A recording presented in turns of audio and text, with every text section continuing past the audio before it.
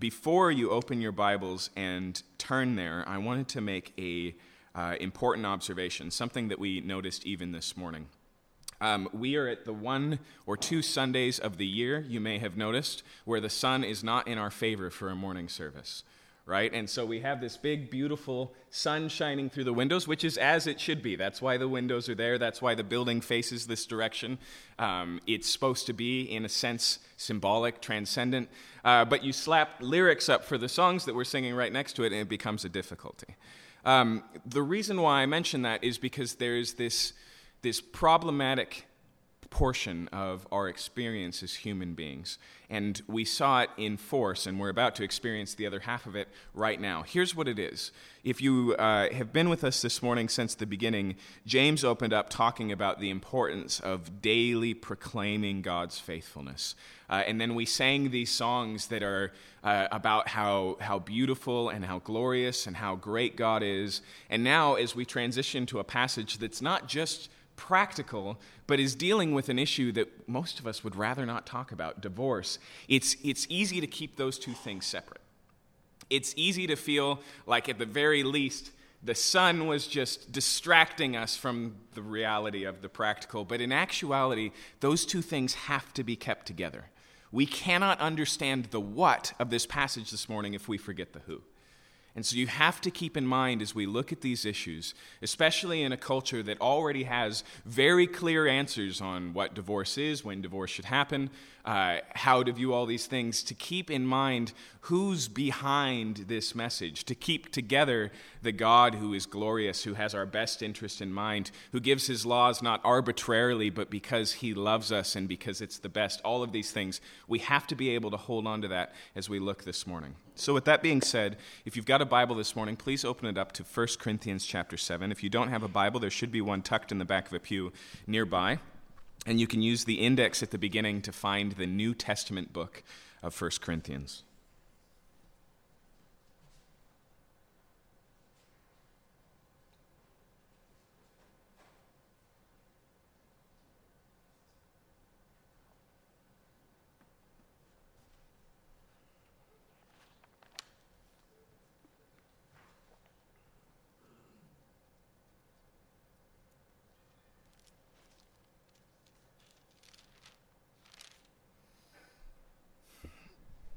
By nature of chapter 7 of 1 Corinthians, if you were to attend for all 4 weeks that we're going to be going through this chapter, at least one of those weeks is going to appear irrelevant for you. And so if you're single and you came last week, we talked extensively about the importance of sex within marriage, and it's easy to render that to being irrelevant, if not irritating. All of us will be in that experience somewhere. We will address, as I said earlier, not just single and married, but widowed, and there's many categories it deals with. And so it's worthwhile, as we look at this passage, to just reflect on why we all need to be here for this, okay? And one of the reasons that's very obvious is that the Bible spends a lot of time preemptively training you for life. The illustration I use all the time is that if you have a fire extinguisher, it has instructions on it. And although they're very basic, the worst time to learn those instructions is when something's on fire, right? It's much better to have read them preemptively so that when a fire happens, you already know what to do. And so for some of these things that we're going to cover this morning that might not apply to you now, they may very well apply to you later, okay? The other reason why this is important and why we all need to get together for this is because the Bible sees the Christian life as a community happening. In other words, even if you're single, you have a role to play in the lives of the married people of our church. If you're married, you have a role to play in supporting the lives of the singles in our church. The New Testament, in fact, makes a great emphasis on the church's role in taking care of widows. And so these passages are important because they're important to others in our congregation, okay? The other reason why these things are important for all of us to learn is as we saw last week, the realities of sex and marriage, the realities of the haves and the have-nots across the board in Scripture always point towards something bigger, even though our experiences may be different in them. For example, some of us will live a wealthy life and some will live a poor life. Some will live a healthy life and some will struggle with the difficulties of living in a fallen and broken world and disease and these things. Some will experience the goodness of marriage and some will experience the goodness of singleness, and both of those goodnesses come with another side. But all of them God uses in his word to point forward to something greater, point forward to something more important. And so somewhere in your life, the haves are reminding you that what you have is not enough, okay? And any of us who are married recognize the fact that even the idealistic way the scriptures talk about marriage feels distant to us. We may just scratch the surface of the goodness of that, but the danger for marrieds is being self-satisfied and going, well, I'm married, my life is fulfilled, and just shutting down to the need for anything more. The danger for singles is feeling like, because I don't have this, my life is worthless. But the reality is the same. Both of those realities can and should point us beyond to the fact that God has these things built into human life because their ultimate fulfillment, their final goal, not only will all of us as Christians experience it, whether you had practice in life or not, whether you had experience or not, but none of us will experience it fully until the consummation of all things, until it's all brought together. And so, all of that to say, it may sound irrelevant. It may seem out of things or unimportant to you, but in actuality, there's lots here for us as a church this morning. So what I'd like to do is read the passage through. We're going to cover verses 6 through 16 this morning, and then we'll pray and we'll take a look. Paul, writing to the church in Corinth here in verse 6, says, "Now as a concession, not a command, I say this. I wish that all were as I myself am, but each has his own gift from God, one of one kind and one of another. To the unmarried and the widows, I say that it is good for them to remain single as I am. But if they cannot exercise self-control, they should marry, for it's better to marry than to burn with passion. To the married I give this charge, not I, but the Lord. The wife should not separate from her husband, but if she does, she should remain unmarried or else be reconciled to her husband. And the husband should not divorce his wife. To the rest I say, to the rest I say, I, not the Lord, that if any brother has a wife who is an unbeliever and she consents to live with him, he should not divorce her. If any woman has a husband who is an unbeliever and he consents to live with her, she should not divorce him. For the unbelieving husband is made holy because of his wife, and the unbelieving wife is made holy because of her husband. Otherwise your children would be unclean, but as it is, they are holy. But if the unbelieving partner separates, let it be so, in such case as the brother or sister is not enslaved. God has called you to peace. For how do you know, wife, whether you will save your husband, or how do you know, husband, whether you will save your wife?" Let's pray. God, I pray that by your grace we would be able to hold together the who and the what this morning. I pray that we would recognize how this passage meets us where we're at and calls us to follow God where we are. I pray that you'd help us to deal with the fact that we live in a fallen world and we ourselves are sinners, and so to some degree the only reason this passage is applicable is because of those realities, and so it can be painful to look at. I pray that you'd help us to do it with honesty and yet with hope, recognizing both the good message that underlies this and the fact that there is true forgiveness and a way forward, Lord, that the game's not over till it's over, and so that you have things for us now. We pray these things in your name. Amen. In this passage, Paul addresses a couple of different groups of people. First, he deals with the unmarried. He will come back and deal with single life extensively in the following weeks. He front-ends marriage in this chapter and then deals with the single, but he does make a reference to it this morning. Then he speaks to marriages where both spouses are Christians, both of them are believers and are part of the church. And then finally he speaks to a mixed marriage where what you should imagine here is that the married couple is already married and then one of them becomes a Christian. And he addresses that group of people. For starters, notice that in verse 6 he makes a concession. He says, "Now as a concession, not a command, I say this." This is a difficult phrase to begin with because it's hard to tell what he's talking about. There's quite a few commandments in this passage, and there's quite a few concessions that he makes, but which one is he referring to? Which one is he trying to draw out? If you just pay attention to the way that I've cut the paragraph this morning, I believe most likely the concession is what he's about to say about singleness, about his own life as an example of what that can look like. However, it's very possible, and some would say even likely, that the concession has already happened. That verse 6 is the close of last week's section and not the opening of this week's section. In that case, what he's saying is, if you'll remember in verse 5, he says this, "Do not deprive one another," speaking of sex in the marriage relationship, "except perhaps by an agreement for a limited time, that you may devote yourselves to prayer, but then come together again, so that Satan may not tempt you because of your lack of self-control. Now as a concession, not a command, I say this." In other words, he may be saying, listen, I'm not saying that you should stop having sexual relationships, take a break and pray. He's trying to be clear, if you were with us last week, on the importance of this reality, and so he wants them to understand, even this, I'm making an allowance, that if this is something you feel is necessary, go ahead and do it, but I'm not telling you you should do it. If you understand what's going on in the Corinthian church, his reasoning for that makes sense. It's basically this. The Corinthian church had decided that sex was not just gross, but was some sort of lesser reality to be avoided if you really wanted to live the good life. And so here, he may be just drawing the line as clear as possible and saying, I am still wholeheartedly not in that camp. But I will make a concession that maybe this is appropriate for some couples. Okay, that's a possibility, and I think it's a good one.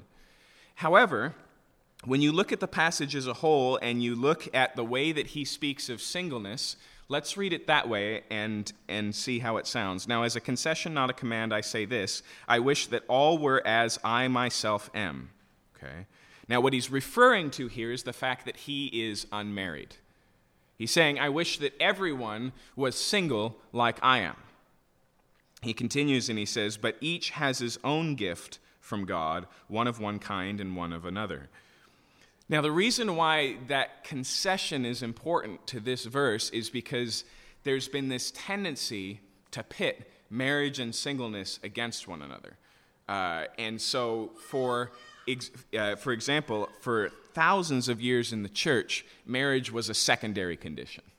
In fact, oftentimes that was drawn from this passage. In a second, he's going to say, if you don't have self-control, then by all means get married. And so the way they saw it was there were the really self-controlled, hyper-righteous, capable people who can do the right thing and not have sex and not get married. And then there was the ones at best, don't do a bunch of sexual sin, but at least get married, and then it's half okay, right? So there's that camp.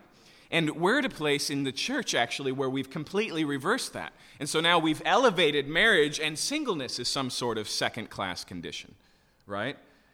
It's important to remember the world that Paul is speaking in, okay? For starters, in the Jewish world, in the Jewish mindset, Paul himself being a Jew, marriage is super important. Some Jewish rabbis actually said to not get married and have children is like murdering the generation that hasn't shown up yet. Men who didn't get married by the age they were 20 were seen as failures as men and possibly even wicked. Some went as far to say that you could not enter the gates of heaven without being married.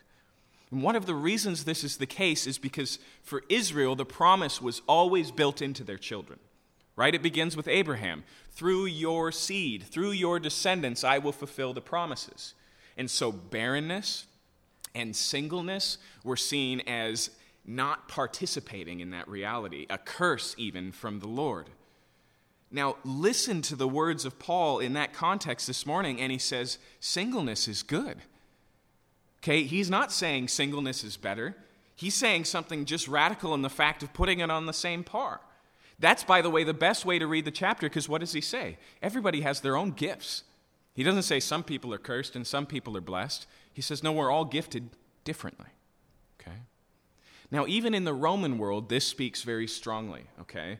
The Romans really only dealt with law as a way to maintain order. Okay? Maybe you've heard the great quote about how the Romans saw the way to keep the masses in check with bread and circuses, right? Make sure they're well fed, keep them entertained, everything's good. And so the way that they went about marriage and divorce laws were basically the same, but they required a widow to get remarried with 6 months or less. That was just the way that they saw this. It was like, you need to get married right now. And here, even to the Romans, he's saying, no, there is an option here that you need to consider. Singleness is good. And so what he says, though, at the same time, he doesn't want to feed their misunderstanding, which is sex is bad. So how can he say singleness is good without them hearing, aha, I knew it, sex is bad, sex is secondary? He points to himself and he says, I'm saying this as a concession. I'm not commanding you all to be single, but I do wish everybody was single like I am. What he's saying is, I found this to be a beneficial state. And let's just recognize the life that Paul lived, which was transitory, which was difficult, which was filled with times of hunger and poverty, and at the same time, tremendously fruitful for what God had called him to. We'll get more into this in weeks to come, but I want you just to recognize this morning that we need to maintain both of these realities, that singleness is good, okay? Now listen, even in a culture that is primarily single, there is a lot of language we use that is alienating to single people and does not live up to the way that this is put. When we're constantly asking people, when are you going to get married? When we're constantly putting the weight on that difference, when we're only interested in the single people we see by seeing if that status is about to change, and all we ever talk to them about is who they're dating or if they're dating or how it's going or these types of things, we're falling short of this reality. Okay?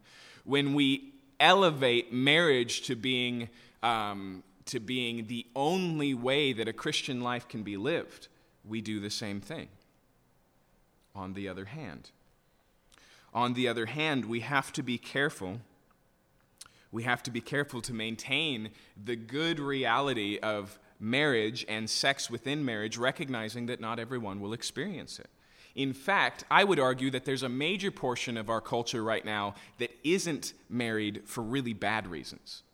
Okay? Because they haven't adopted the biblical view of marriage, which, as we saw last week, is ultimately about giving up your freedom for something better, which is ultimately about pursuing intimacy and relationship, which is inherently in its nature self-giving and not self-receiving. Okay? The reality is many people are single because they can't find that dream person who will demand nothing of them and satisfy their every whim. Okay? And so there's a lot going on in the culture that Paul is writing to, and there's a lot going on in our culture, and we have to kind of wade through all of that and try and keep perspective, but the perspective is very simple. Singleness can be a good thing. Marriage can be a good thing. Marriage can be a bad thing, okay? This is where it gets important this morning, because what we're effectively forced to talk about this morning is bad marriages, right? A pastor once said in a sermon, a friend of mine, he said, we so often feel like if something is hard or difficult or if we're failing at it, then what God wants us to do is walk away from it. And as an illustration, he said, if you're married and you're a bad husband, God doesn't want you to get a divorce. He wants you to be a better husband. And I've always found that a helpful illustration everywhere except on this topic, except on the topic of marriage, because then it's a little close to home. But before Paul even gets into marriage, what he wants to recognize here is that singleness is a viable option and one that should be considered. Okay? Now, Paul's about to quote Jesus. He'll say, not I, but the Lord said, and he refers to, and we'll look at this passage in the gospel, and interestingly enough, we'll see the same thing. That there, Jesus lays out the seriousness of the reality of marriage and also points to singleness as being a viable option. But I want you to notice what it says in verse 7 before we move forward. Verse 7. I wish that all were as I myself am, but each has its own gift from God, one of a kind and one of another. Do you see what he says here? He says that singleness is a gift, and then what does he apply by referring to other gifts? That marriage is a gift as well. Okay? let me just hammer it in one more time, whether you're single or married this morning, to find boasting in that because you have the self-control not to need another person or because you're put together enough to be marriable is ridiculous. Okay? Paul says, you want to know why you're single? You want to know why you're married? Because God is gracious. Because God has given. Right? You know what's really interesting? Later in this passage, he deals with gifts, this same word, charismata. He deals with gifts again, and he does it in almost the exact same way. You see, in the church in Corinth, there was this obsession with these manifestations of the Spirit of God. The Bible declares that when you become a Christian, God's Spirit comes to reside in you, and he also gifts you in a way that benefits the rest of the church. And what happened in Corinth is those gifts became badges, and so there were the really spiritual ones with the good gifts, and then there were the secondary people who didn't have the good gifts. And so they really valued the gifts that were miraculous and the ones that were abnormal, like speaking in tongues, speaking in another language, and had no need or necessity for gifts like encouragement or service. And what's really interesting is Paul goes about it the exact same way. He says, you really value tongues, and he's like, I speak in tongues more than all of you. And he says, but God has given gifts to each for the benefit of all, and if you make it a reason for, he handles it in the exact same way. Here's what I'm trying to say. One of the challenges of human life is contentment. And one of the solutions to contentment, according to the Christian view, is to recognize God as the giver. Okay? And that's not just some sort of stoic, well, the only hand you can play is the one that you were dealt. It's something greater and more beautiful than that. It's the fact that God doesn't give bad gifts. Okay? Now, all you have to do is take the truth of God being sovereign, meaning he makes all the decisions that impact your life, and the truth of God being good, and although it's hard to see and hard to reconcile, that's a direct inference of those two principles. What I'm saying to you this morning is the life that you live is God ordained for your good, whether single or married, whether apparently at this moment hard or easy, whether you're experiencing the have-nots or the haves. And we have such a tendency to oversimplify and grass is all the greener and say, well, the real gifts are over there. And Paul says, listen, we do have different gifts, and that's true. But the worst thing you can do when someone gives you a gift is never unwrap it because you're looking at that gift over there, right? Because then you don't enjoy either gift. That's what Paul's trying to hit on this morning. That's what he's trying to emphasize. And so here he says, if you're single, you should consider remaining single. And then he's going to go on and say, if you're married, you should consider remaining married. That even a difficult marriage, which is the only place, am I right, where the question of divorce comes up, it's not usual dinner conversation when you're content in your marriage to go, are we sure that divorce isn't a viable option, right? It's just not a thing. If he's talking to this, he's talking to disgruntled marriages, but the reason he starts on the single side is because marriage, even a hard marriage, even a marriage to an unbeliever, is a gift because it's God ordained and he has a plan for it. Now, there's one other thing that I want to lay on the tracks before we move forward because it will be hard. I know it will be hard for some of us to go through these things because our lives are full of problems. We come from broken homes. We witness these things go down in our lives. Some of us may be in our second marriage or be widowed or have experienced these things. All of these realities are possible. One of the things I want you to notice this morning is that repentance or obedience, pick whichever one you want, looks different where you're at. If you try and take the advice of this passage and bring it into a place where it doesn't belong, you will be misled. Paul is going to speak to this morning to people who are not yet married, to people who are married, to people who were married, to people who are remarried, and everyone he gives a different piece of direction. That's super important, okay? One of the things that I love about that is the Bible recognizes that things go wrong in life, and it doesn't say you have to erase all that to get back to God. What I'm saying this morning is if you're in need of restoration, it's available to you where you are. And that's surprisingly good news, okay? Now, Let's take a look. What does he say here? Verse 8. To the unmarried and the widows I say it's good for them to remain single as I am, but if they cannot exercise self-control, they should marry, for it's better to marry than to burn with passion. Now, first off here, when he says the unmarried and the widows, most likely he's using the word unmarried to refer to what we would call widowers. The reason I say that is because this passage is consistently swinging between men and women, from verse 1 of chapter 7 all the way through the end of the chapter. The other thing is the word widower is as odd in Greek and hardly used as the word widower is in English. And so for him to say the unmarried and the widow here and put them together in such a way, most likely that's what he's doing. He could be speaking to just unmarried as in single, and then people who their spouses died. That's possible as well. He's going to deal with single people eventually in basically the same way. But it makes the most sense to me that what he's talking about here is those who were once married, those who have lost their spouse. And he says, it's good for them to remain single as I am. However, if they cannot exercise self-control, they should marry, for it's better to marry than to burn with passion. Here's what he's saying.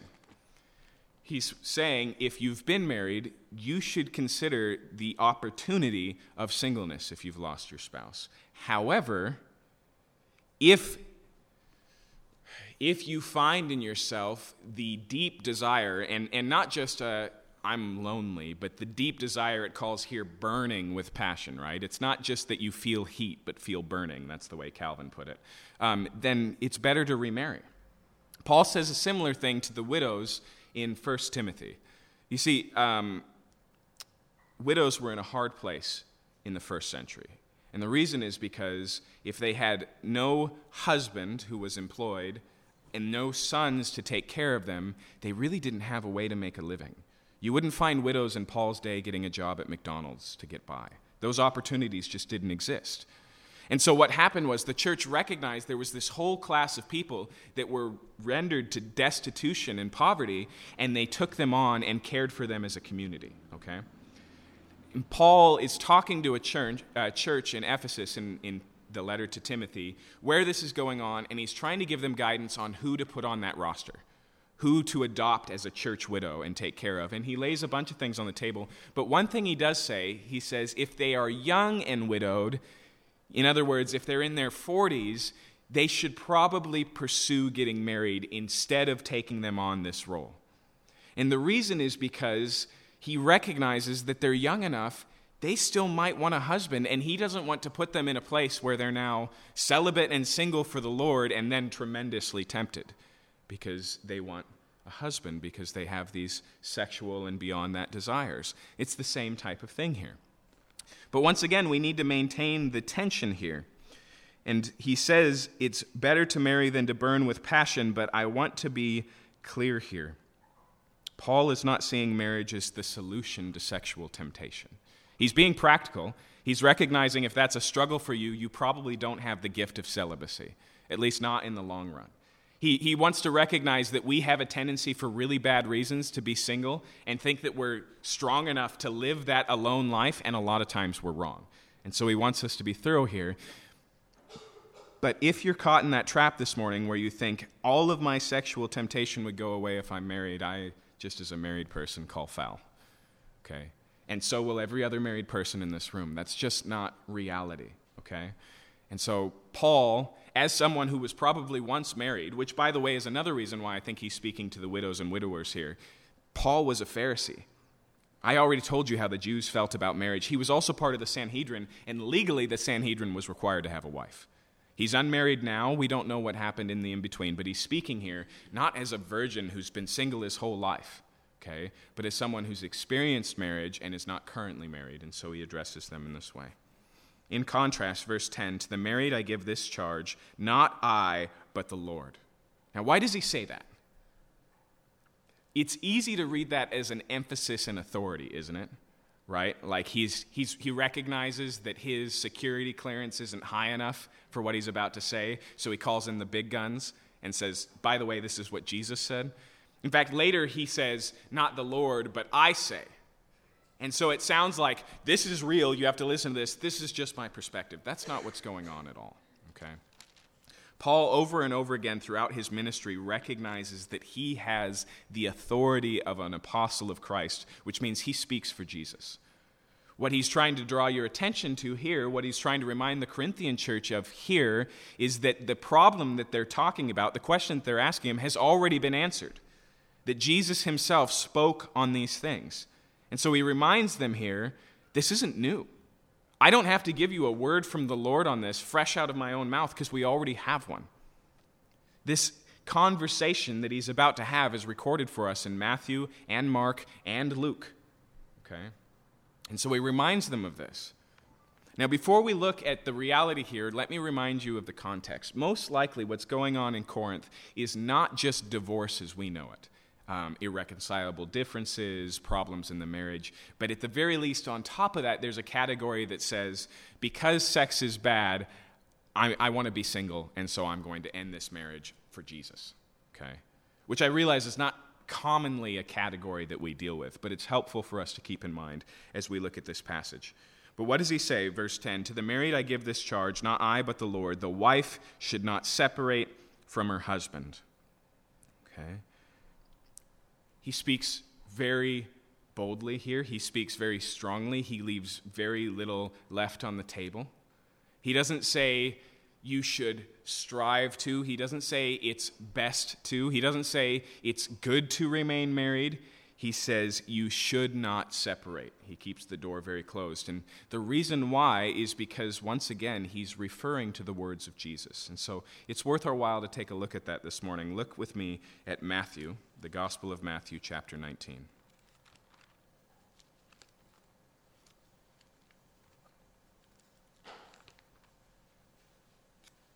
As I mentioned, we find similar passages in Mark and Luke. The reason I'm drawing your attention to Matthew this morning is because Matthew also deals with singleness. It contains a conversation that Jesus has, a follow-up conversation that Jesus has with his disciples on singleness. And so it seems to me to be the one that Paul is thinking of. So here in Matthew chapter 19, starting in verse 1. Now when Jesus had finished these sayings, he went away from Galilee and entered into the region of Judea beyond the Jordan, and a large crowd followed him, and he healed them there. And the Pharisees came up to him and tested him by asking, is it lawful to divorce one's wife for any cause? He answered, have you not read that he who created them from the beginning made them male and female, and said, therefore a man shall leave his father and his mother and hold fast to his wife, and the two shall become one flesh? So they are no longer two, but one flesh. What therefore God has joined together, let not man separate. And they said to him, why then did Moses command one to give a certificate of divorce and send her away? He said to them, because of the hardness of your heart Moses allowed you to divorce your wives, but from the beginning it was not so. And I say to you, whoever divorces his wife, except for sexual immorality, and marries another, commits adultery. The disciples said to him, if such is the case of a man with his wife, it's better not to marry. But he said to them, not everyone can receive this saying, but only those to whom it is given. For there are eunuchs who have been so from birth, there are eunuchs who have been made eunuchs by men, and there are eunuchs who have made themselves eunuchs for the sake of the kingdom of heaven. Let the one who is able to receive this, receive it. Okay, so notice a couple of things here. First, a little bit of context. It says here that the Pharisees came testing Jesus. The reason it says that is because the Jewish culture was divided on the issue of divorce into two camps, following behind two famous rabbis. Okay, one rabbi said that the only grounds for divorce is sexual immorality, and the other said, the Bible doesn't say that. It never says what the grounds for divorce are. If she burns your eggs, this is literally his illustration, you can send her away. Okay. And so what he's really trying to do, why this is a test, is they're trying to get Jesus to alienate half his audience. To side with one and alienate the other half, or the other and alienate the first half, okay? And what Jesus does here is he speaks even more strongly. He doesn't consult the law of Moses at all, and he goes back to the beginning, and he says, in Genesis, it tells us that marriage is more than just something that we do legally. Right? That it is the joining by God of a man and a woman, and what God has joined, let no one tear apart. He speaks very strongly here. Notice that when the disciples hear this, how do they respond? Look again at verse 10. If such is the case of a man with his wife, it's better not to marry. Do you notice that he doesn't clarify that? He doesn't say, oh, you misunderstood me. Yeah, it's not as straight edge as it sounds. He leaves them in that. They came to the right conclusion. And he says, however, singleness is an option, and he talks about the three types of eunuchs, those who are born that way, those who are made that way. That's not really a normal thing in our day and age, but in that day, castrating somebody was a reality. And those who become so for the kingdom of God. Do you see how it runs parallel to Paul's passage to the Corinthians? The same concept here. It's good, singleness is an option, but it's also something that only some people have received. Okay? But that doesn't downplay the seriousness and the permanence built into marriage as the Bible sees it. Okay? He speaks very strongly here. So now going back to Paul, when he quotes this, he says, let not a wife separate from her husband, or else, and the husband should not divorce his wife. Notice once again the mutuality. Okay, he doesn't say only men can divorce their wives, which is what the Jews had a tendency to say. He says this shouldn't happen. Divorce shouldn't happen. Now, it's clear to me that Paul is aware of the exception that Jesus gives, except for sexual immorality. And he doesn't bring it into the context because they already know it, right? He's quoting Jesus. He does, it looks like, provide an exception. In your Bibles, it may be in parentheses. Either way, it's the content of the first half of verse 11. But if she does, she should remain unmarried or else be reconciled to her husband. That makes it sound like there's a divorce is bad, but if you have to, then it needs to look like this. Most likely, that's not what Paul's saying. This phrase here is in the past tense. What he's accurately saying is, but if you have already gotten a divorce. Okay, I told you earlier, it speaks differently to people in different categories. Okay, if you were married this morning, don't get divorced. If you've gotten a divorce, either remain single or be reconciled in the relationship. If they've been remarried, it brings us into another category. Okay, but like I said here, the rule is really strong, and I do not want you to be hijacked by the what ifs and the exceptions this morning. Okay. There's lots of other places we could talk about, but you have to understand the rule before you can answer the exceptions. Okay. Now, to us, this sounds like a prison sentence. It says, well, divorce is so bad in God's eyes that he'd rather you just be trapped. You're just stuck. You made a bad choice. You made your bed, now lie in it. Basically God is punishing you for your lack of insight when you said, I do. There is a completely different way to read this that I think is really important, okay? Divorce is effectively something the coroner does when he takes the pulse of a marriage. This marriage is dead, okay? That's what divorce means. What God has joined together is now over, destroyed. There's no going back. That's a better understanding of divorce. What Paul is pointing out here is even if there's the lightest pulse in a marriage, even if it's hard and difficult, it doesn't mean that it can't be saved. Really, what Paul is talking about here is a hope that's so dark for us, we tend to lay it aside and feel that it's impossible. But with God, all things are possible. Okay? But the reality is, if you're asking, is divorce God's will for my life right now, the answer is always going to be no. And there is an exception, but even in the exception, if you paid attention in Matthew 19, Jesus says, in the result of sexual immorality, which breaks a marriage, divorce is permitted, not required. That's important as well. Okay, divorce is permitted. Okay, he recognizes that sexual sin, like adultery, is so profoundly damaging to a marriage. Okay, that's a thing. He's going to give another exception in a moment that we need to pay attention to. Okay. Now, just to get it out of the way, clearly here and nowhere else does Paul or Jesus or any of the New Testament authors address the concept of an abusive marriage, a marriage where it's a danger for you to stay in. Okay. I want to be very clear this morning. If you are in an abusive marriage, call the cops. And if you're afraid to do so, call me and I will call the cops. Okay? The Bible nowhere condones you experiencing abuse and constantly says that we should make use of the legal authorities, okay? The Bible says it's completely appropriate to send your spouse to prison if prison is where they need to be. However, because the Bible envisions marriage as not just being a satisfying of your own needs, but as being interested in the other, this is such a hard place for us to understand. The Bible says over and over again that God saves sinners. Paul was a terrorist when he became a Christian, okay?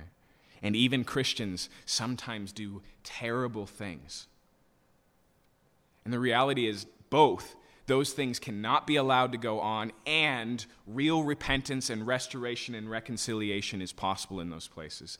And if we surrender that, we forget and we neglect the power of the gospel. Okay?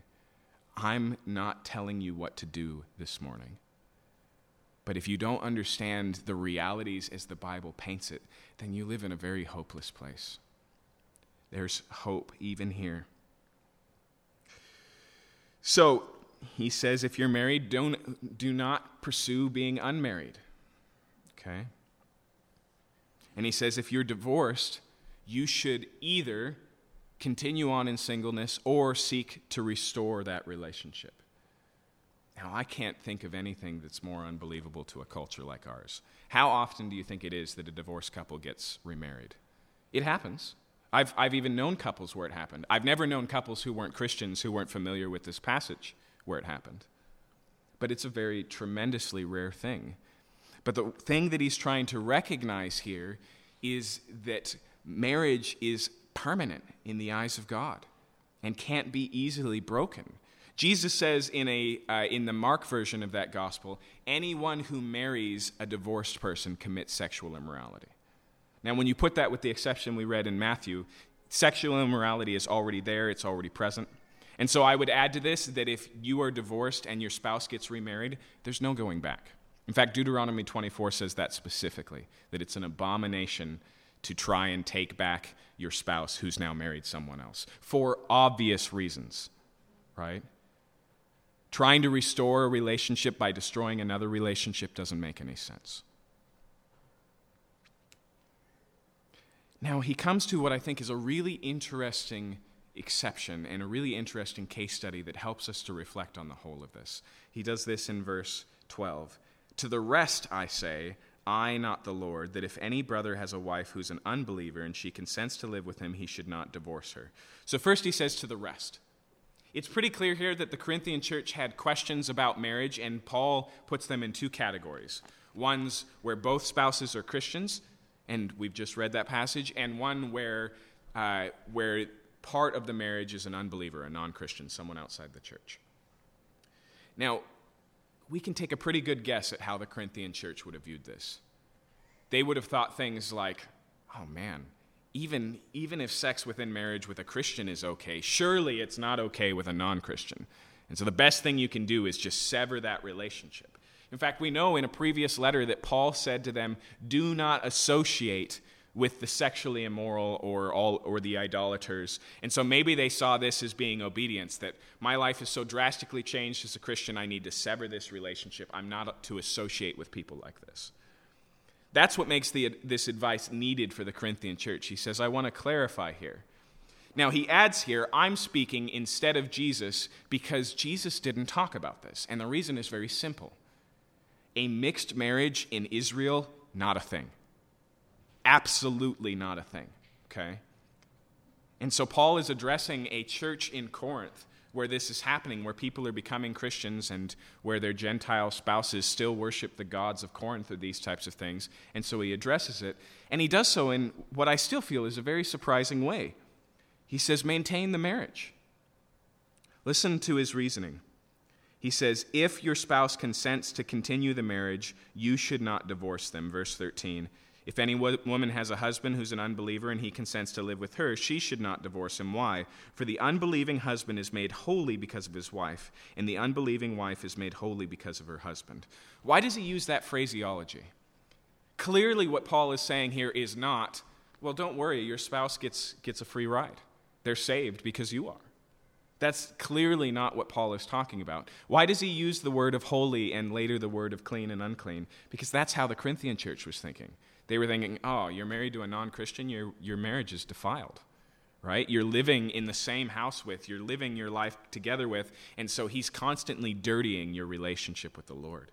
And Paul turns it on his head and he says, no, the marriage is made holy because there's a Christian present in it. It's sanctified. It's set apart for this reason. And the reason is very simple, okay? Because when a spouse in a marriage becomes a Christian, like it or not, Jesus enters into that house, okay? The marriage now has another component to it. It's not a fully agreed upon component. It's not a shared component, which, by the way, makes it very difficult.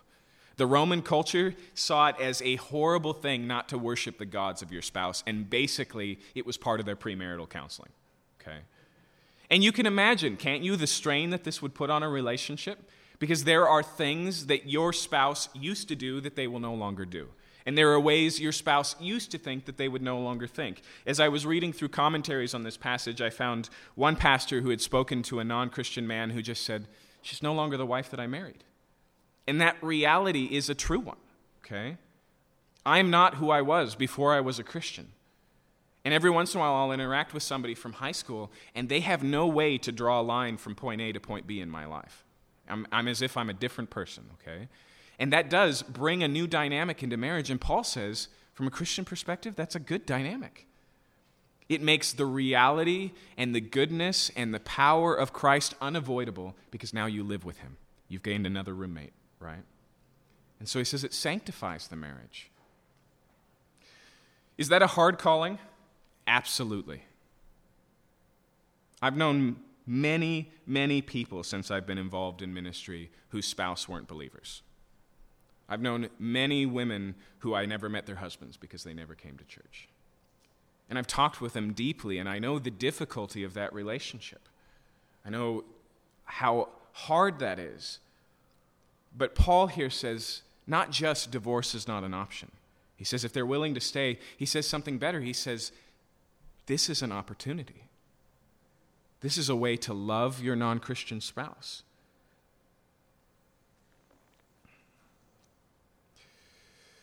Now, read again with me verse 14 for clarification's sake. For the unbelieving husband is made holy because of his wife, and the unbelieving wife is made holy because of her husband. Otherwise, your children would be unclean, but as it is, they are holy. Why does he bring children into this? It's clear here that the principle remains the same. That if one of the parents is a Christian, then they bring Christ into parenting, okay? That, by the way, is what happened to Timothy. Timothy grew up in a house with a Gentile father and a Jewish mother, and we find out in 1 Timothy that his mother and his grandmother, both Jewish, brought the scriptures into his life. And so when Paul came preaching Jesus, the dots connected very naturally, okay? And so the presence of this Jewish wife in that marriage made all the difference to Timothy. But it seems more likely here that he's pointing to something that even the Corinthians wouldn't believe. They wouldn't believe that a mother needs to leave her children because they're dirty, because they're not Christians, right? There's a direct, implied recognition that you can bring Christ into your parenting and you can minister Jesus to your kids, and you may have a role to play in bringing them to Jesus. That's the same thing it says about the marriage. Notice what it says in the last verse there, verse 16. For how do you know, wife, whether you will save your husband, or how do you know, husband, whether you will save your wife? Okay. Now, you need to hear that both sides. Clearly, he's trying to be optimistic and say, hey, here's an opportunity for you to witness to somebody all the time, right? Completely different than a stranger on the streets. Completely different than an event-based evangelism. This is lifestyle evangelism in the closest setting. Okay. Remember here that marriage is a commitment of love. If you're not in a mixed marriage like this, maybe it's easy for us to forget. You married that person for a reason. You love that person deeply. And when you said your vows and your I do's, you meant them because you care about the person. And Paul says, how do you know? Maybe this is how it's going to go. And I know many stories like that. But we also need to hear the other side, and this is important. This is not a promise. It doesn't say if you stay in the marriage, God will give you your spouse. Okay. He says, how will you know? The recognition here is that the self-giving aspect of marriage in this situation looks like staying in the marriage because you love your spouse and you want them to know Jesus. Okay? Now, there's one last thing here. Verse 15. But if the unbelieving partner separates, let it be so. In such cases, the brother or sister is not enslaved. What does he say? Here's the other exception he gives. He says, if you're in a marriage, you become a Christian and your spouse doesn't, and they want nothing to do with you, he says, let them go. Now, that's a painful reality and a very difficult one. And what he wants to point to here is the fact that they are no longer bound, meaning that here is an exception, a true one, that they're not subject to be in a half marriage where they have all the commitments of oneness in a marriage with somebody who's left and walked away. Okay? And he says they're no longer bound. They're no longer tied to that. They're free from that marriage. Now, I want you to notice that all of these realities this morning, staying and leaving, going, having divorce in your past or divorce in your future that you're trying to avoid and being called to avoid this morning, all of it's difficult. All of it's painful. The issue here is not what is easy and not what is best for me. It's what's most glorifying to God and what's most loving to my neighbor.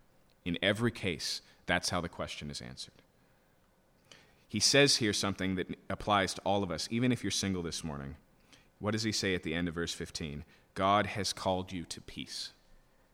This is what he's saying. He's saying the Christian mission in life is one of peace, not just avoiding conflict. It can be read that way, right? He says, if they want to go, let them go, right? Don't force them to maintain the marriage. God has called you to peace. That's not what he's saying. He's saying that in any relationship, your goal is to bring peace, to be a bringer of peace, to proclaim the peace that's available in Jesus, to bring shalom into your household, to impart to other people something good. Okay. Now, here's one of the ways we get this wrong. Here the Bible envisions a marriage between a Christian and a non-Christian, but it very explicitly in another place, in fact, later in the chapter, he says, if you're getting remarried, remarry in the Lord. Here's what I'm trying to say. Because there's the possibility of a Christian marrying a non-Christian does not justify you if you are dating or pursuing or engaged to a non-Christian and marrying them. Not only is it a terribly foolish decision, okay? Either you have misjudged the importance of Jesus in your own life, or you've misjudged the difference between those two poles. In fact, I will tell you this morning, that the worst thing you can do for your non-Christian fiancé is to marry them. Because ultimately you're saying there's no difference between you and I.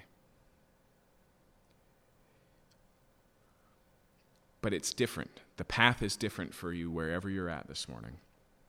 If you're single, if you're engaged, if you're married, if you're divorced, if you're remarried, it all looks differently. It's important to maintain that. The last time I taught on divorce was years ago, and a man came up to me, a friend of mine, in tears, and he said, look, I've been married twice. I'm in my third marriage now. Neither of the divorces that I went through were good. None of them had biblical justification or grounds. Here I'm at, and with tears in his eyes, he said, what does God want me to do? Does he want me to divorce my wife and go back to my first wife and try again? I said, no. For the same reason I said earlier, the idea that God would want to destroy a relationship to salvage another is outside of the confines of what this is. But one of the beauties of this passage that's easy to miss is wherever you're at, you can follow God right now. There's forgiveness available. On top of that, whatever you haven't achieved yet, haven't gotten to, don't use that as an excuse and go, well, there's always a time to pull the ripcord. I'll go ahead and get the divorce because I know it's the wrong thing, and then God will forgive me and I'll live the life of a single. I've been trying to live single and I can't do it, so I'm going to get married again. And right, you'll always be in a place to look towards tomorrow, and the reality is obedience never happens tomorrow. And it's a hard word to hear, but Jesus says, he who's faithful in little will be faithful in much, and he who's faithful or not faithful in little will not be faithful in much. Obedience tomorrow is never easier than obedience today. But why is it such a big deal? Okay, practically, first and foremost, and even if you can't see it in your own decisions and you're tempted towards divorce this morning, you know it in the other divorces you've experienced, it's because divorce is terribly damaging. It's so destructive. Without raising hands this morning, how many of you can testify to what your parents' divorce did to you? And in a relationship as well, we have this terrible tendency as human beings to think, all I need to change is my circumstances and I'll be a better and happier person. And the Bible says, no, the greatest struggle you have towards betterness and happiness is internal, and you'll take it into your next relationship. And there's a sense where if you can't find happiness single, you won't find it married. And there's a sense where if you can't find happiness in this marriage, you won't find it in the next marriage. I know I'm overplaying my hand there, and there's serious realities, and there's a lot in a marriage that you don't do because the other person is not you, right? All of those things are true, but it doesn't change the importance of this dynamic. And I've said it so many times, I don't know why it's constantly on my heart, but the Bible believes and recognizes that you can be a good spouse and find deep satisfaction and growth in a bad marriage to a bad spouse. But it's important for not just practical reasons. The Minor Prophets, one of them says that God hates divorce, and one of the reasons is because it's so destructive. But there's another reason, okay? It's because God intentionally designed marriage to say something about himself and the relationship he wants to have with people. Throughout the Old Testament, he sees Israel as his wife, and that's what makes their behavior so damaging. He says, you're spiritual adulterers. He says, here, I've given you this marriage, and you've gone on every high place and worshipped all these other gods, and you've committed adultery against me. And in the New Testament, Paul is talking about the beauty of marriage, and he lays it all out in Ephesians 5, and when he's done painting how a husband and wife should live together, he says, I'm really not talking about men and women, but about Jesus and his church. And the way he says it there, it becomes clear that he's not saying marriage is a really good illustration of God. He's saying that God has designed marriage to point to himself. Do you hear the difference between those two things? Right? If I'm giving you advice and I say it's kind of like an orange, I'm just saying an orange has similarities. What Paul says is God said, how can I explain what I want for people in a relationship with me? I know, I'll create marriage. Do you feel the difference there? What I'm saying is, whether you're married or not this morning, your future marriage, your possible marriage, the marriage you're feeling that God is withholding, it is really pointing to another marriage altogether. And the reason why God hates divorce is because it breaks that pointing. And we see this in so many categories, don't we? Right? How many of us have a hard time accepting or had a hard time accepting God as Father because our parents weren't great parents? Do we not recognize that this only relationship, the only covenant we have left as human beings, the only one that is till death do us part, the only one that's supposed to be unconditional and permanent, can we understand how the breaking of that breaks the signal, right? It bends the antenna so the reception is harder to receive on what God wants for us. And here's the best part. It's so easy in your marriage to see your spouse as the one that's ruining the marriage. In your relationship with God, it's never going to be that way. And yet God is so committed to you and so interested in you and so permanent that there is nothing you can do to separate you from the love of God. I honestly believe this morning, wherever you're at, if you can fully understand that relationship, your marriage relationship with God, how committed he is to you, how good he is to you, then all of the things that he requires of you in your relationship with other people, including your marriage, get easier to receive. Because you're keeping close those two things that I talked about. That the one who gives the message that we've looked at this morning is the good and glorious God who is love, who has your best interest in heart, who is trying to teach you, even in a bad marriage, about yourself, about who you are in your relationship with God and about who he's determined to be despite those things. Let's pray.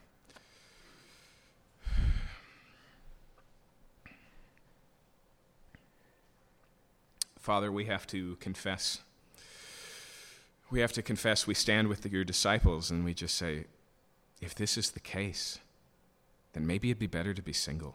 If this is the reality of what's required, it's too much for us. But we thank you for the reality that we don't have to do this alone. That when Christians are married, whether they're both married or one of them, that you're present and working in the marriage. that you can bring good things out of hardness, that you can bring good fruit out of barren soil, that you can do above and beyond what we would ask or think. And I pray that we would be a people of hope that recognizes that even these circumstances, even these difficulties, even though life hasn't gone my way and I'm shocked at where things are, even here, God can do good things, and look to you humbly and obediently to see those things happen. I pray for any who are here this morning who don't know you, who aren't in a relationship with you. I pray that they'd be able to hear the message, the reality that while they were far from you, while they were sinners, while they stood in rebellion against you, you went through all of the difficulty of securing a permanent and unbreakable relationship. You compensated for all of our failures. You set aside all of our disgrace. You cleaned up all of our dirtiness, and you're content and determined to make us a beautiful, without spot or blemish bride for yourself. I pray, Lord, that we would connect the dots this morning between the goodness and the transcendence and the beauty of God and the practical reality of what that looks like in a difficult and broken life. We pray this in your name. Amen. As we worship this morning, feel free, if you're a Christian, to come forward and partake of communion.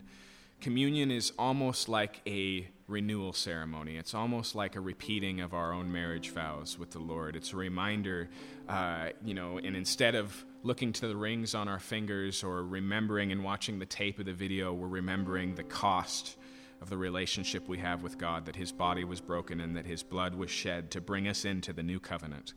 And so come and partake and remember this morning, and let's just respond together.